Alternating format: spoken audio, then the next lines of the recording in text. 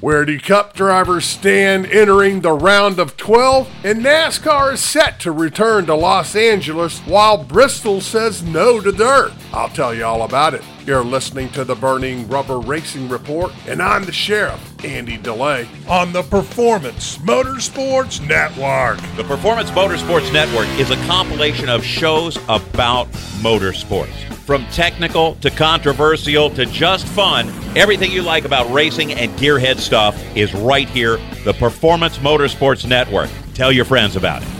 Following the first 3 weeks of playoff racing, the NASCAR Cup Series playoffs have been trimmed from 16 drivers down to 12 after last Saturday's race at Bristol. Joey Logano, Kevin Harvick, Ricky Stenhouse Jr., and Michael McDowell were eliminated from the championship contention, leaving 12 drivers to battle it out in the second round, of which include 4 former champions.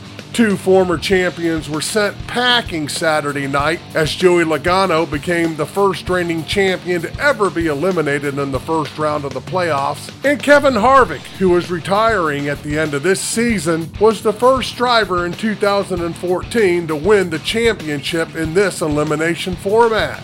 The 12 drivers left in the playoffs now head out to Fort Worth for a Sunday afternoon race at Texas Motor Speedway, and all are looking to win and clinch a spot in the round of 8. The Cup Series playoffs consist of 10 races, which started with 16 drivers. The first 9 races are broken up into 3 rounds of 3 races apiece, with winners automatically advancing into the next round. 4 drivers will be eliminated after the 3rd, 6th, and 9th races, leaving the final 4 to battle it out for the championship on November 5th at Phoenix. The 12 drivers moving forward in the Cup Series are William Byron, Martin Truex Jr., Denny Hamlin, Kyle Larson, Chris Buescher, Kyle Busch, Christopher Bell, Tyler Reddick, Ross Chastain, Brad Keselowski, Ryan Blaney, and Bubba Wallace. In other news, NASCAR announced their return to the Los Angeles Memorial Coliseum for the Busch Light Clash to be held on February 4th of next year.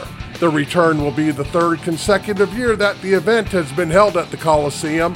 NASCAR also announced that a NASCAR Mexico Series race will be held ahead of the Clash race for the Cup Series.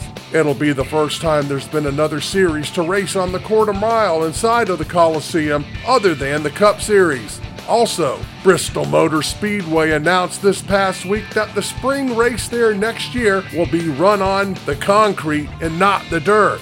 No date for the event has been announced as of yet, but it's good to see the race stay on the concrete. That's the Burning Rubber Racing Report, and I'm the Sheriff, Andy DeLay, from the Performance Motorsports Network.